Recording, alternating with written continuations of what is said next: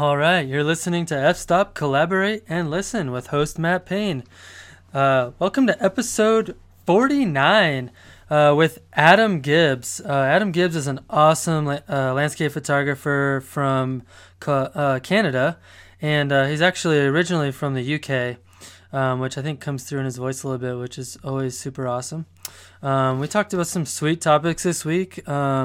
Adam's been a full-time photographer since 1991, so we talked a lot about how photography has changed over the years from his perspective, which I really appreciated. We talked about his recent launch over onto YouTube and what he's doing over there. We talked about his workshop offerings. We talked a lot about Instagram and popularity and the trends that we're seeing over there. And we talked a lot about the ever fun topic of digital manipulation and the impact on photography or lack thereof, depending on your perspective. And then over on Patreon this week, we had a great conversation about Adam's adventures in paragliding, which was super fascinating. Just a reminder, please support the podcast over on Patreon.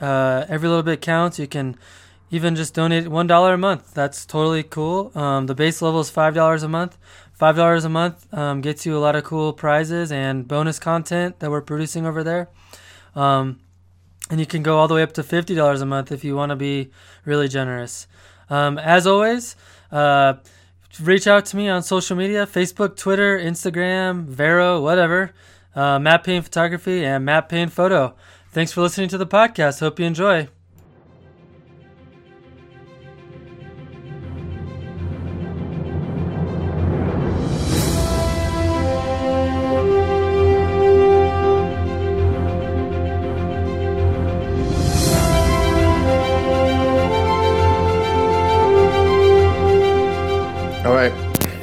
All right. Well, Adam Gibbs, it's super cool to have you on the podcast. Thanks so much for coming on. Thanks for having me. Absolutely. I actually didn't know about your work until a couple other people mentioned you on the podcast. And then, of course, I went and checked your stuff out and was like, holy cow, this guy's got like a massive gallery of incredible photography. So, of course, I was like, I need to have this guy on the podcast ASAP. Okay. Yeah. So I guess I wanted to start out just a little bit. You on your website it says you've been a full-time landscape photographer since 1991. Is that right? Well, I've been a full-time photographer. Not so much landscape. I took photography at college. Back in the very beginning of the 90s there. And my original intent was to work in a studio doing product and such. And I did that for about 2 weeks, and I hated it. So I started photographing areas close to where I was living. I didn't have a lot of money back then. I just gotten married, and so I went to my local public garden actually, and I started photographing little nature scenes in the public garden, and I kind of got quite a good body of garden images actually. So I started approaching gardening magazines.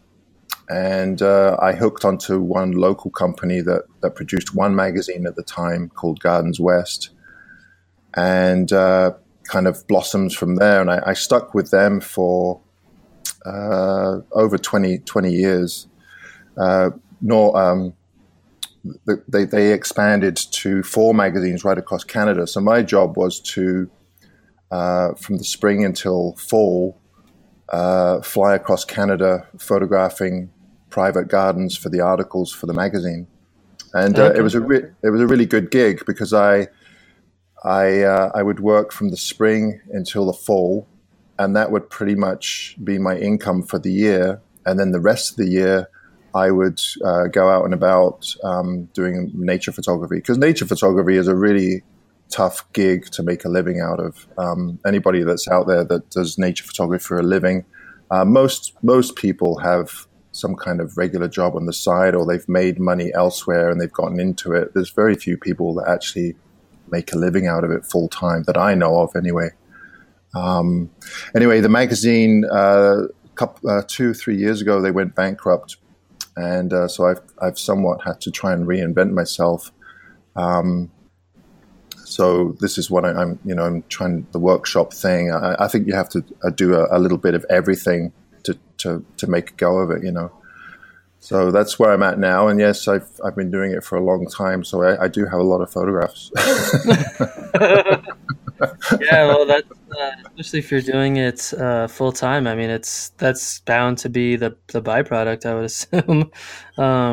It's funny, like I probably only get out maybe once a month, maybe twice a month at most. Sometimes maybe only 5 or 6 times a year. So it's it's a different mindset when you can only get out a few times a year versus like going out every week or whatever. So yeah, it's really tough. I mean, most people out there are amateurs and they do it for a hobby, and yeah, it is. Time is a constraint for a lot of people, and getting out. I mean, really to really improve at nature photography or our landscape photography, you really have to get out there as much as you can.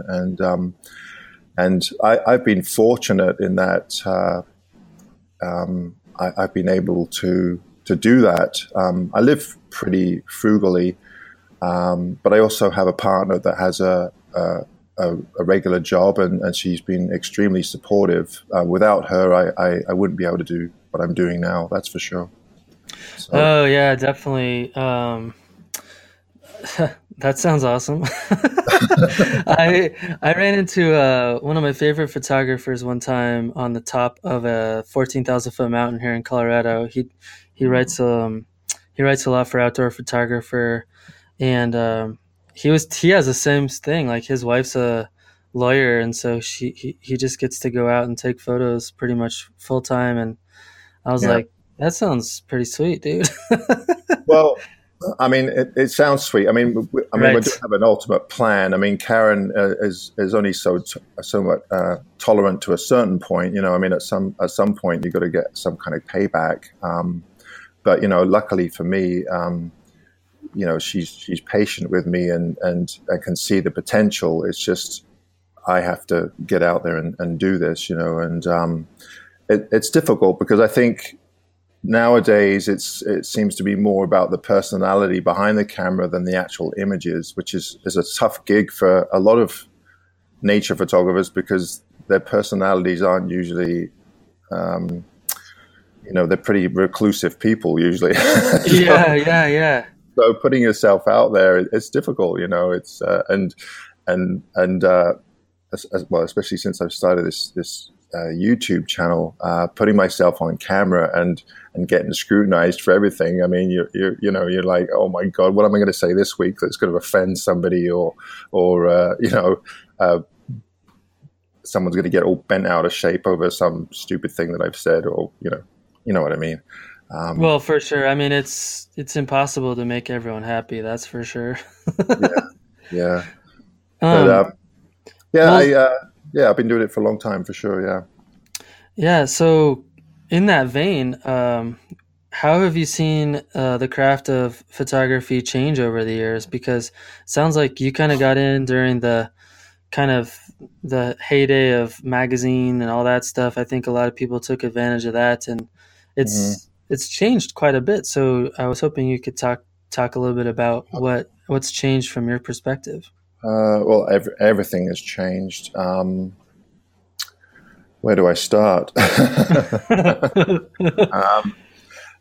mean, there's two main things that have changed. First of all, the technology has changed drastically. Cameras, the way we produce images, the way we process images, and also the whole business of photography has changed drastically. I will say one thing before I kind of get into it is that if I was starting again today, I would probably take up some kind of trade and forget about photography and just do it as a hobby. Uh-huh. Why do you say that? Because there's just too many people doing it. There's a lot of really good photographers out there, amateurs, just as good as the so-called professionals. People today seem to be willing to just give their work away for free, which is just bizarre to me. I mean, Me too. It's funny. I was on Instagram the other day, and there was one of these large streams on there. They show a lot of really nice nature. A hub. Yeah, a hub, and it said, submit your work to be featured on this page. So I thought, that's kind of interesting. So I sent them an email, and I mean, I couldn't believe it. So they actually want you to pay them to feature your photography on their page. I mean, there's something very wrong with that, but people are doing it, and I just find that so bizarre. I can't understand where people's mindset is I mean, what are they thinking? So they think, okay, so their channel or their stream is going to get very popular, but to make any kind of money out of that media, I don't get it. I really don't get it. Popularity seems to be more important than the actual photography. I mean, this is my own perspective anyway. Oh, I think you're definitely right on. I mean, that's definitely an observation I've had for several years, is that people that have a large following don't it doesn't always mean that they have great photography. It means they've figured out a way to become popular, which is too bad. I mean, obviously there's people that have great photography that are wildly popular, which is great. But yeah, I've noticed that too. Like, some of my favorite photographers maybe only have a couple thousand followers on Instagram, and I'm always scratching my head, like, how come this person has 2,000 and they have probably the best images I've ever seen, and this person has 120,000 and their images are just total shit. It's crazy. I think it comes back down to the personality types. I mean, I think the photographers that you're talking about that take really great images are the kind of people that can't be bothered with the social media thing, and of course they kind of get lost in the dust. I mean, there are exceptions to that, but you're right. I mean, there's some awesome photographers out there, and their work doesn't get hardly any attention because everybody's following the mainstream, the same old, the same scenes processed the same way or copied from what someone else has done. I mean, it's fine. I mean, I'm not complaining. I just don't. I have a hard time getting it. No, I'm the same way. It's baffling. I'm not complaining either. It's just it's one of those things. I'm like, I don't understand this. And to your point, I could see a business model, like if you actually sat down and wrote out a marketing and business plan. I could see where paying someone to feature your photos on a hub might be part of that marketing plan, but I'm willing to bet that a lot of those people don't have a business plan or a marketing plan. They're just doing it because they want to become popular, like. And yeah. And I think, I mean, that's fine. If people want to do that, that's fine. But I guess the hard part for me is that, like you said, a lot of the really good stuff kind of gets lost, and people don't see it because, I mean, really, there are some photographers out there, and they're just exceptional. Which kind of brings me back to the what's changed. Cameras have definitely changed. I remember when I first went to college, Kodak came in the first year that I was there. And they brought in one of the first digital cameras. It was like a 2 megapixel black and white camera. It was just like a toy, And we were all running around with this thing, taking stupid selfies with it. But then they brought in they had a dye sublimation printer. They brought that in, and that was really cool. And you know, I was thinking to myself, man, there's no way that this digital photography is ever going to take off. You know, film. Film. You know, boy, was I ever wrong. You know. And I used film to the bitter end. I remember the first digital camera that I used. It was actually the gardening magazine that I worked for. They insisted that I go over to digital, and I was so against going to digital. I thought the quality was crap. I really didn't want to start mucking about with computers and peripherals and then Dorothy, who owned the magazine, she said, well, we want to buy a really high quality digital camera. So she said, well, look into the cameras. And, you know, the best one that I could find was Kodak had just come out with the first medium format digital back where you didn't have to be tethered to like a laptop. So I showed this to her, and she said, okay, well, that's the one we're going to get. And that camera back was $20,000. And then I had to buy a whole system for it. So I had to buy a Mamiya 645 system, 3 lenses. So, you know, the whole system came to like $40,000. And I started using this, and it was funny when they bought it, I insisted that we buy a film back for it too, because you could use film and digital.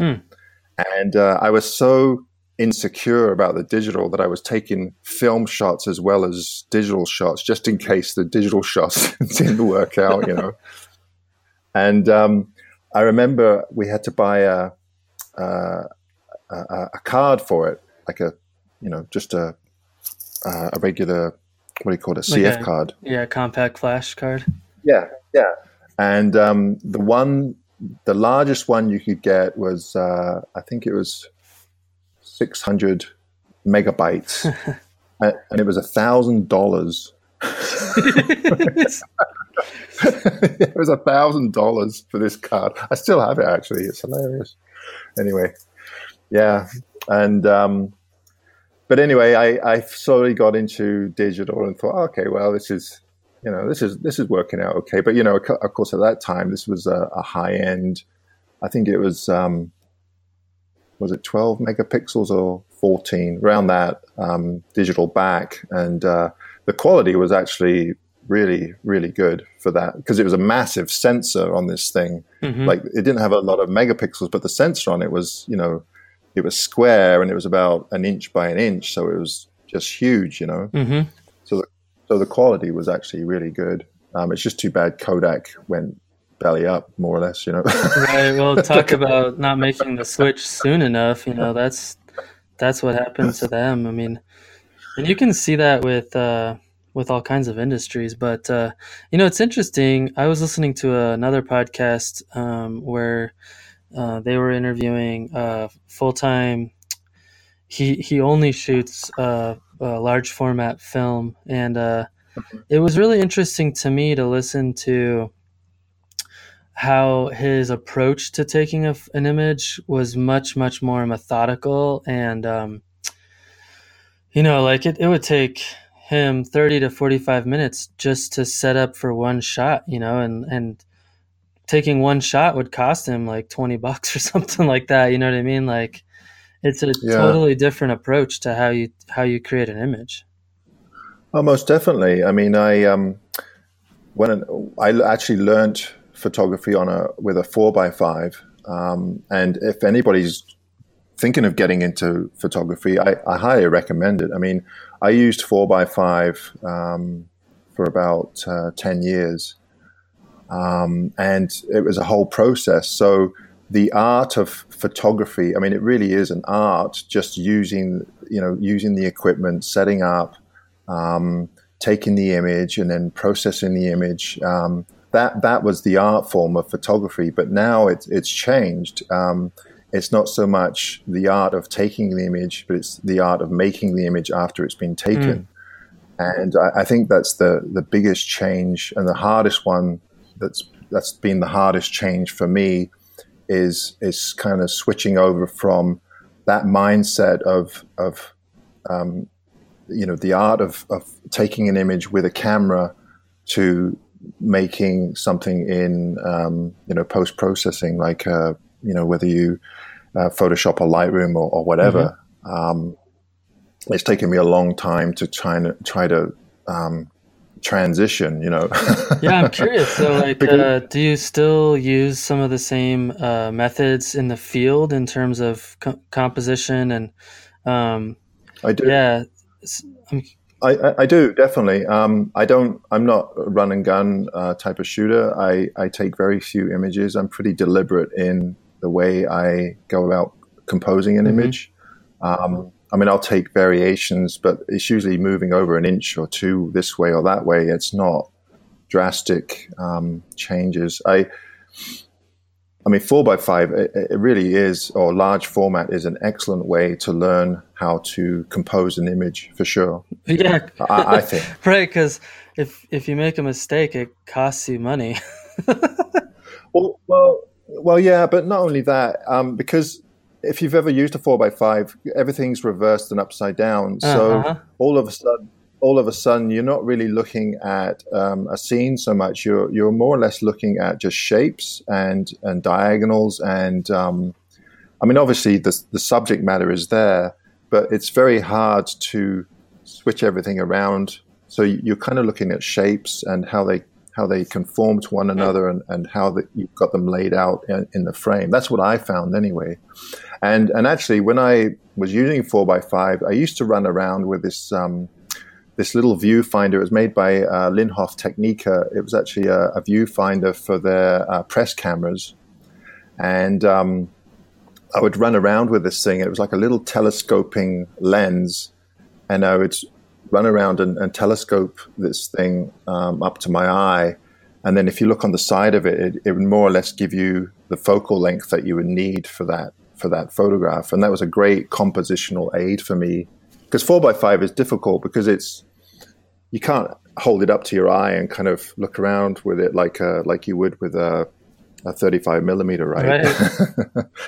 But I guess what some people do now is they'll run around with a cell phone and take images with their cell phone and then kind of get an idea of the composition that they want and then set up their camera. But the neat thing about this viewfinder is that it was telescoping and the magnification would change as you zoomed in and out. So it would give you a much better idea of the composition you're going to get with that focal length, Yeah. So now that you shoot digital, what transitions have you had to make in terms of your approach to getting an image in the field? Not an awful lot. I just bought the latest and greatest from Nikon. I think, I will, I don't know, I'm kind of changing the subject here. I will say that Photoshop and Lightroom have definitely made it easier to get something half decent, even when you've got really poor light. Yeah. Like with film, it was more or less you took an image, and if it was bad light, then it doesn't matter how good the composition is, it's probably going to be thrown in the garbage at the end of the day anyway. But nowadays, you can more or less take a shot in really crappy light. If you've got a decent composition, take it into Photoshop and just pull out a whole bunch of different things or add things if you want. Light beams or God knows what, and make it into something artistic or personal, Yeah, I'm always amazed at what people are able to do. Yeah, but it's, I don't know, it's the weirdest thing. I have a hard time with processing as well. Because it's nature photography. I have a problem with the ethics behind some of the things that go on with Photoshop and Lightroom. I'm always struggling with that, But anyway, Yeah, no, my approach hasn't really changed an awful lot with digital. It's just the image after I've taken the image. That's changed quite a bit. So Well, yeah. let's dive into that idea of post processing, because I actually recently wrote a pretty long blog article about digital manipulation in landscape photography, and it's a fairly controversial topic. I think there's people that land on all ends of that spectrum in terms of, it has to be completely unprocessed, which is, in my opinion, that's a little bit extreme in terms of um, cameras are just tools, and you have to do some editing to bring out the image, especially if you're shooting raw. It's impossible not to. Yeah. And even if you shoot JPEG, I mean, the camera is applying an algorithm to the image, and you have a little bit less control over what it's doing to the photograph. But so talk a little bit about your ethical standards, and what you personally believe in regards to digital manipulation. Yeah, that's a tough one. I think it's funny. I do these like art shows. I have stuff that I print myself, and I have printed, and I go to art shows and I hang my stuff up. And the ultimate question, always, I mean, I get this question all the time: I know what you're gonna say. Is your work is your work photoshopped? Right. And I used to struggle with that, and then I thought about it, and then people would ask me, and now I just say, well, yes, it is. So, do you like the image? Because really, at the end of the day, who really cares? Either they like the photograph or they don't like it. I mean, people shoot for all different reasons. Some people just do it for a lot of people do it for themselves. Some people do it to sell their images to certain markets. I guess it really depends on what the ultimate goal of your image is. I do have a problem with people who take an image and manipulate the hell out of it and then say, well, this is what it looked like. I don't get that. I mean, there's no reason to lie about it. It is what it is. I mean, if people want to manipulate their images to the point where it's a made-up scene, I don't have a problem with that. As long as they don't mind telling people, yeah, I've like Ryan Dyer. I mean, the guy, he does all kinds of weird things to his images, but he's pretty upfront about what he does, and his photography is, I think it's great. I mean, I think same with Alex Noriega. I mean, there's a lot of people that do similar type of manipulation photography. I mean, it has that dreamy quality. I mean, I like it. Sure. It gets a little samey after a while, but it's definitely an art form, and people really like it. It looks good, so I don't necessarily really have a problem with it. It's just the ethics behind. I guess it's the ethics behind nature photography. Nature. Landscapes and nature, I mean, let's face it, we're not doing them any favors, and by manipulating them and saying, well, yeah, this is what it really looked like, when in fact it wasn't. I don't think we're doing the art form any favors by lying about it. I don't know. It's a tough one. I mean, people are going to do what they do regardless of. Yeah, I think I'm totally on board with what you're saying. I think where I struggle is the motivations behind the digital manipulation. I think, especially when it's extreme, like you're blending scenes that don't exist, and you're showing it to the world as if it's this real place, and it's really just a fantasy. I think I think it's hard for me to understand what the true motivation is behind that practice for some people. I mean, obviously, I can't say whether or not what their motivations are, but I have some guesses, because I used to do quite a lot of that type of stuff myself. And when I did some soul searching, what I really came to realize was the only reason I was doing that was so that people would like my photos more. And I thought that was a bad reason for me. So I just like, I don't think I want to do that anymore.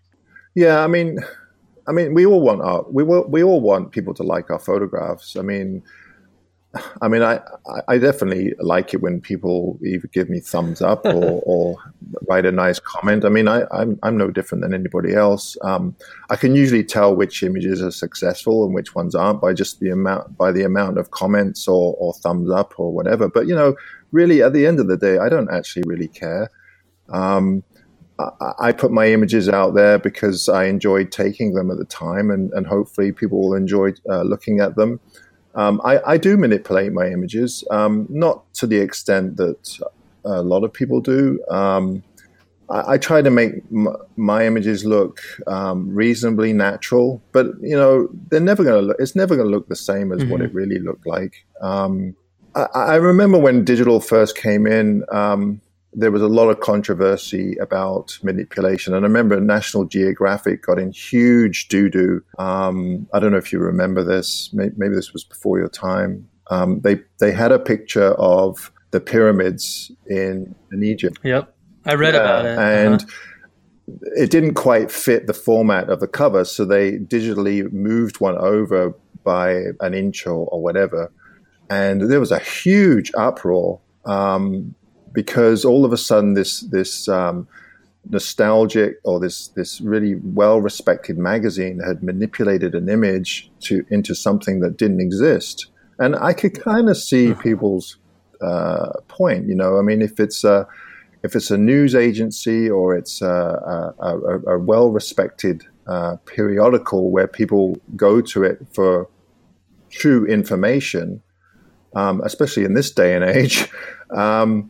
If we're looking at manipulated images along with manipulated news stories, then who knows what's true anymore? And I don't know. I do have a hard time with people trying to pass off work that isn't that that isn't real.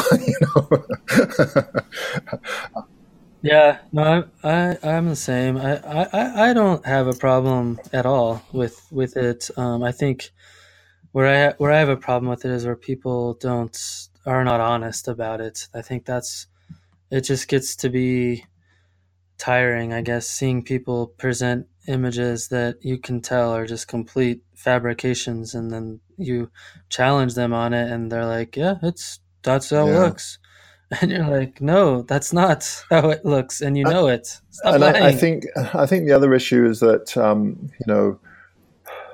I mean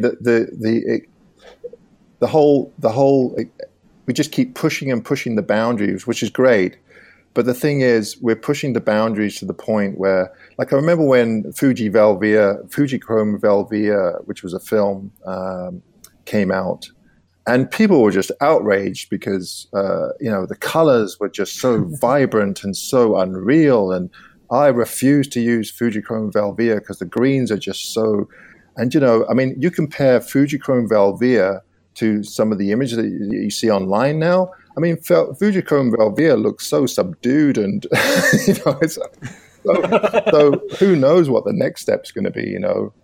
We're building up these fantasy lands that don't exist, and I don't know. I don't know. Kind of reminds me of those images you used to see of the back in the 70s, the black velvet of the unicorn with the moon and the howling wolf, and you know, Yeah, I mean, put up a black light to it and it yeah, we glows. kind of Uh-huh. have this vision of what nature should be, and people are producing those images, but it's not like that at all. And people get this false, especially as time goes on, and more of us are getting disconnected from the natural world. We have this false sense of what nature is, and I don't know. I don't think we're doing any favors. I really don't. No, I think you're definitely onto something there because I can't necessarily prove it. I mean, I have a scientific mind. I do a lot of my background is social science. I have a degree in clinical psychology, but I like to if I'm going to say something, I want to at least base it somewhat in research. But so I can't prove this yet.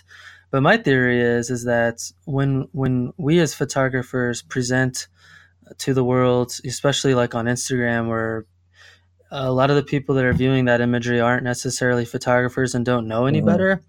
When we're presenting a place in a hyper realistic fashion to where it's completely fabricated, I think for one, it people really want to go to those places even more. Like it makes them want to go see that place, and I think on one hand that's a good thing because we want people to get outside and enjoy the outdoors. But on the other hand, I think it creates more foot traffic. It creates more attention to these places, and I think it could, depending on the place, it could have a negative impact on its long term sustainability as a place. Oh, most definitely. I mean, because some of these areas just can't handle the amount of amount of people.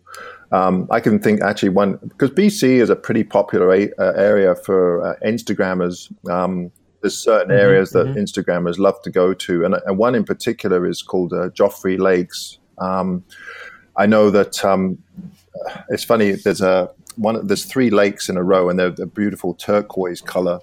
And I think it's either the first or the second lake has this old fallen tree that's kind of gone out into the lake. And I remember photographing it years ago, back in my 4x5 days, because this log just kind of disappears into this milky kind of turquoise water. Well, of course, Mm-hmm. now what's happening? So I guess someone went there and took a shot of someone standing on this log, and Oh of my course, god. it just went more or less viral. And this area, I think it was last year or the year before, there was cars parked all along the road into the park for 2 kilometers for people going into Wow. this, and it's a pretty small area. It's an alpine area, so you can imagine the impact that has on those fragile areas. And I don't think people are there to enjoy nature. They're there because they want to get their shot of someone standing on this log. So people have said to me. Actually, I had a message yesterday. A woman saying, "Well, maybe you shouldn't show these locations on YouTube because everybody will start going there."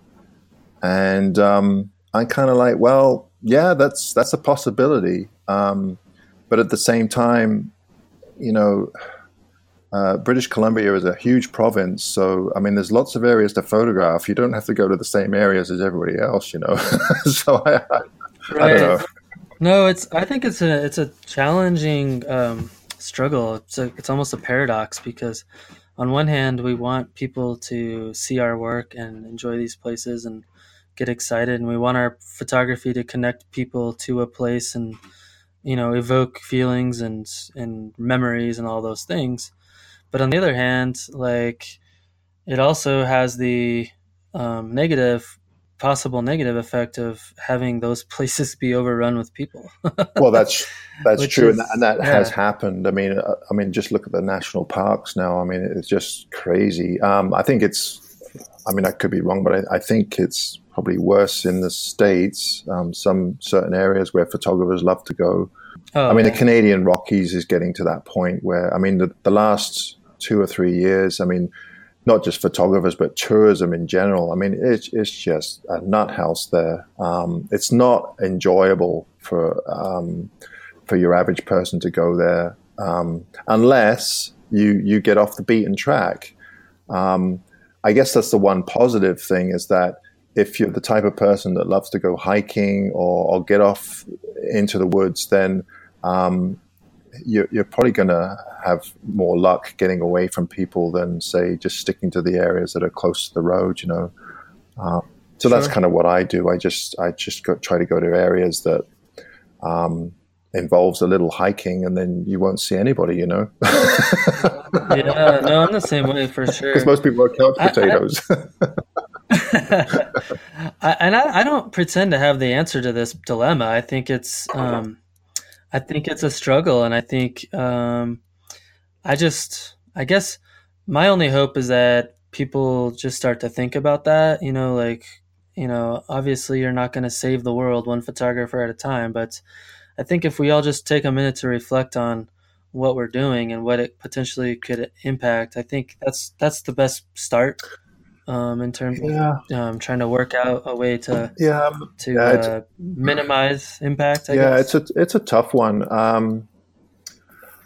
I mean, I hate to say this, and I don't know, maybe people are going to disagree with me here, but I think part of the problem is that with landscape photography, I mean, it's really taken off, this landscape photography thing, and I hate to say it, but I think a lot of people have got into it for the wrong reasons. Mm, I mean, from a personal note, and I've said this over and over again. For me, photography is really an ends to a means. I mean, I took up photography because I enjoyed the outdoors, not the other way around.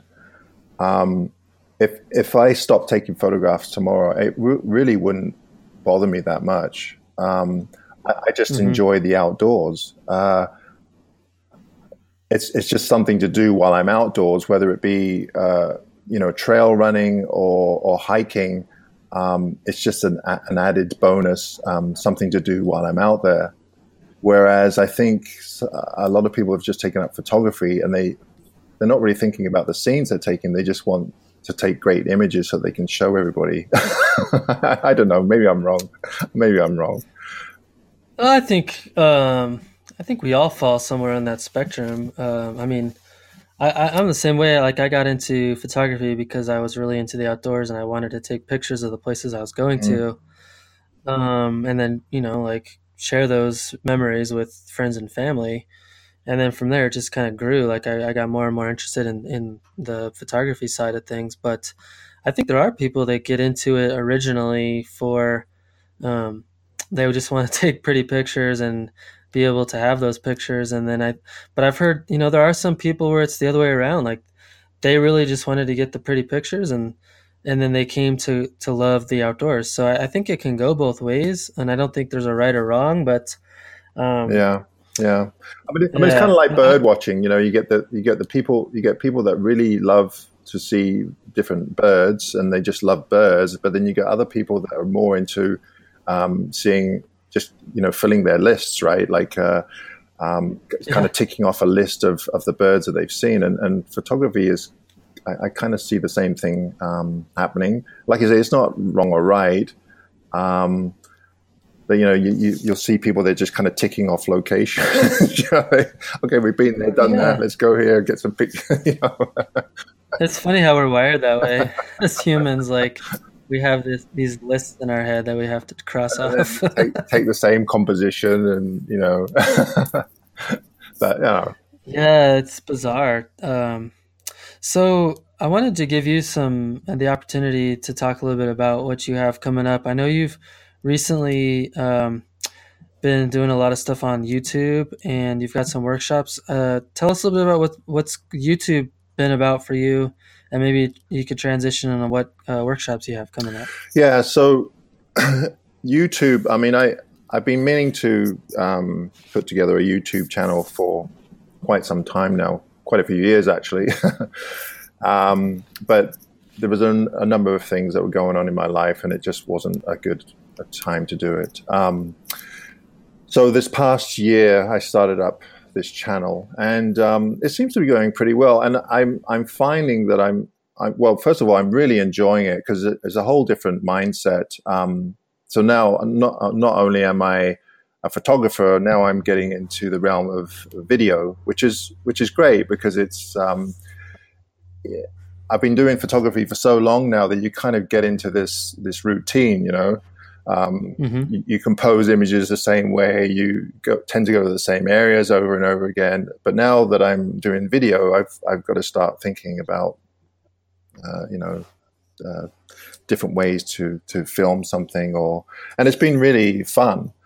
What I didn't expect though is that this YouTube is an excellent way to not only promote yourself as a business, because I am a business, even though I love photography. I mean, I am a business and I do have to somehow make money out of this. But it's also turned into a great little community. I find things like Instagram, Facebook. I mean, they're okay, but I've definitely found that YouTube is a much more in-depth community. And I'm starting to make some good friends and acquaintances out of YouTube. It is a lot of work to put these videos together. But what I'm also finding is that because I've kind of committed myself to do these videos, it's really motivated me to get out there and not only take images but do video as well. So it's been great because we all go through those times where, oh man, you really don't feel like going out and taking images. You know Yeah. you know that if you go out you'll have a great time, but sometimes motivation, especially this time of year, it's difficult. Yeah, for sure. I am not a huge fan of winter. I mean, I love taking images of mountains and snow and stuff, but man, sometimes it's freezing cold and you really I don't feel like know. hiking up there, and you know, You're like, I just want to sit at home and drink hot coffee. precisely. So YouTube has been excellent that way, and I started doing workshops just like every other photographer out there. But I'm trying to keep them more localized. I do offer a Mm, couple out in the Rockies, but I've also been doing a few on Vancouver Island, which seem to be really popular. So in the future, I might do more on Vancouver Island and just stay more or less more local than go further afield. hmm I don't want to start offering workshops to Lofoten or Iceland because there's just so many now. It's just I don't know. I mean, they're great areas. Don't get me wrong, but I think I'm going to just stick to the areas that I know really well and hmm something a little bit more wildernessy.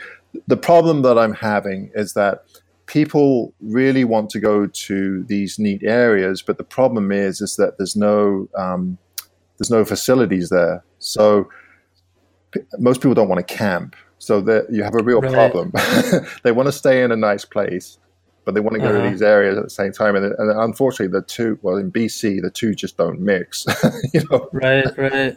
Um, Yeah, that's been the biggest like for a brief moment there, I was laid off from work in January for about a month, and I was contemplating, maybe I should do workshops and really try to give this thing a go. And the more I got to thinking about it, like the kinds of workshops that I would want to do would be like up in 12,000 feet in the mountains here close to home, and like how many people do actually would want to do that? I mean, I'm sure there's a market for it, but man, it would be super niche.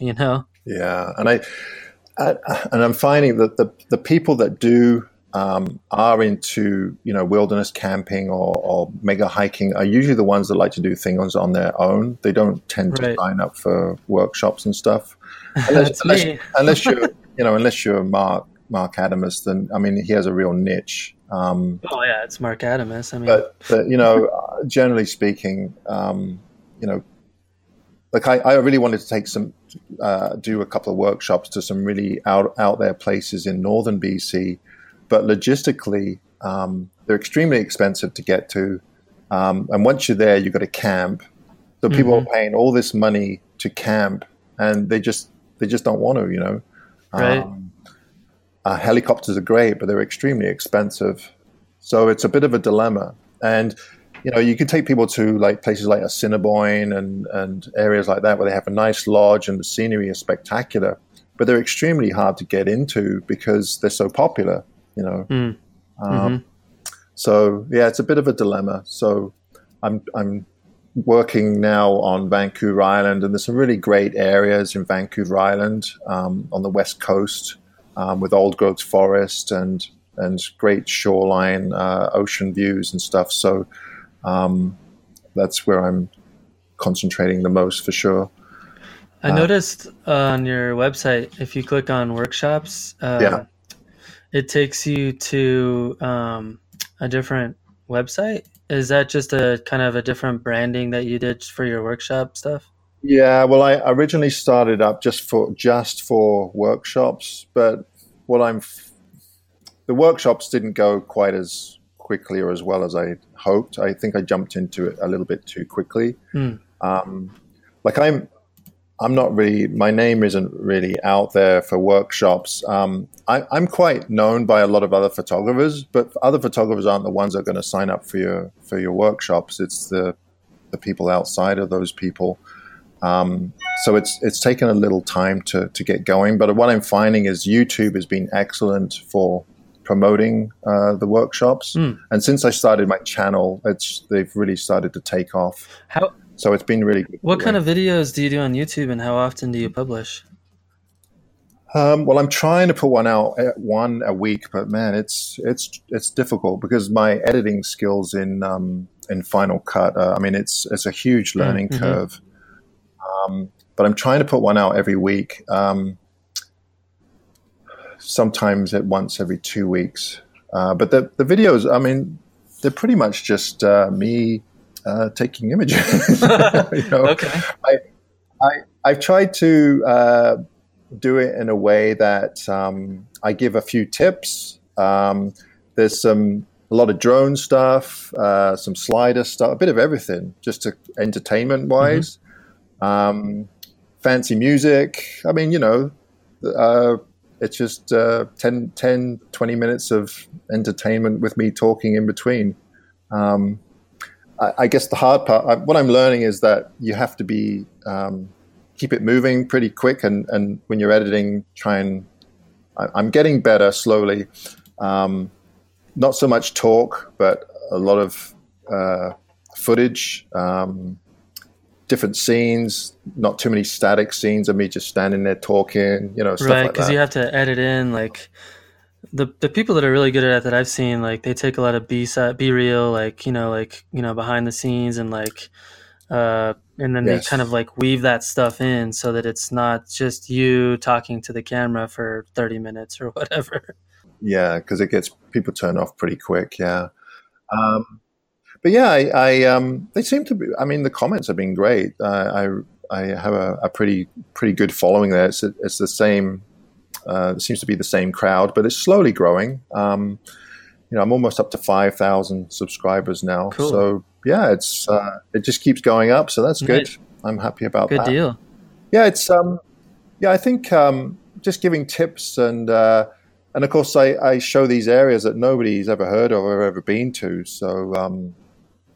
They seemed quite interested in those areas. Of course, they're all in Canada, so we have lots of areas to go to. That's for sure. No kidding. So, they're not in your face spectacular, a lot of them, but a little bit more subtle. Some of them, a lot of waterfalls. Like I'm on Vancouver Island right now, and we have just a ton of waterfalls here. So.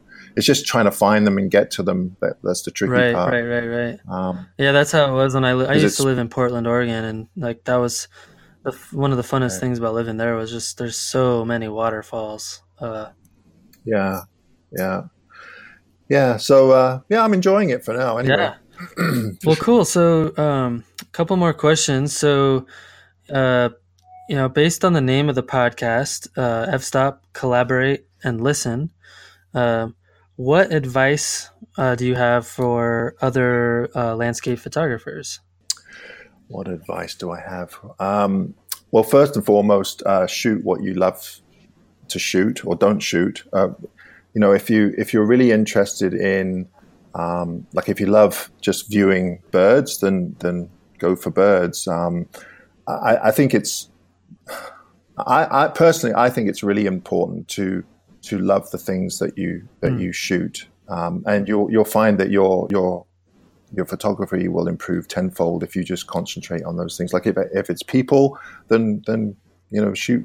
Well, don't shoot people, but photograph people. I think we all knew what you meant. I mean, like I said,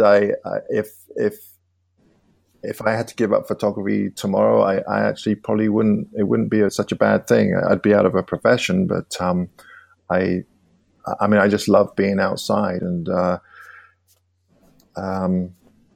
I think for anybody just starting out, definitely concentrate on the light. Shoot the light. And when I mean shoot the light, forget about your subject matter. Just concentrate on light and what light is doing, and try and photograph light. And light is definitely the most important thing in any photograph, whether you're photographing it or creating it afterwards. That's going to be your if light is your friend. Yeah, unless you're really good at just adding it in Photoshop. well, yeah, you can do that now. Yeah. Okay. Well, cool. So, who do you think would be great to hear on the podcast? I'm not sure if you'll be able to get him, but I think John Sexton. Have you heard of John Sexton? I have not. He's been around forever. He is a black and white photographer. At one time, he was an assistant to Ansel Adams. Oh, wow. And I saw a slideshow of John's quite a few years ago now, and he was an excellent speaker, and I think he would be great on the podcast. But whether you can get him to come on or not, I'm not sure. Yeah, that's always the trick, man. Yeah, no, he I mean, if you don't know his stuff, you should check it out. I mean, he is an amazing photographer. Awesome. And the craft, and he's still, the craft of photography is still within him. Like, he still does everything in the darkroom. And so he's a true master at photography. Nice. Yeah. Awesome. Yeah. If you can't get him, I'm not sure. Have you ever heard? These are all old-time photographers, so I don't know if they're even on the internet. Christopher Burkett, I quite like his stuff. He's also I think he lives in Oregon. He's into 8x10. He's another printer photographer. Who else is there? Alistair Ben. I don't know sure. Yeah. You know Alistair. Yeah. You know what? I've only met Alistair once. We spent 3 or 4 days together in Assiniboine, and he's one of my best buddies. He's a super nice guy. He's very smart, eloquent, and so is his wife. So he would be good entertainment on your podcast for sure. Cool. Well, thanks for the recommendations. I appreciate it. There's a whole bunch of people. I could probably name a few more, but if you haven't, go for it. Yeah. Oh God, who else is there? There's Theo Bosbaum. Do you know him? He's a European photographer. Okay. I don't know him personally, but I just love his photography. It's super different. I find the European photographers, their style is quite a bit different than North America's. For sure. But Theo, I think Bosboom,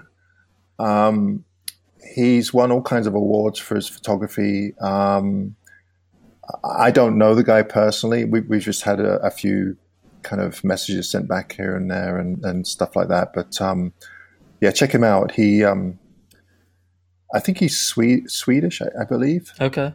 I could be wrong there, but yeah, if you can get him on, he would be good. Cool.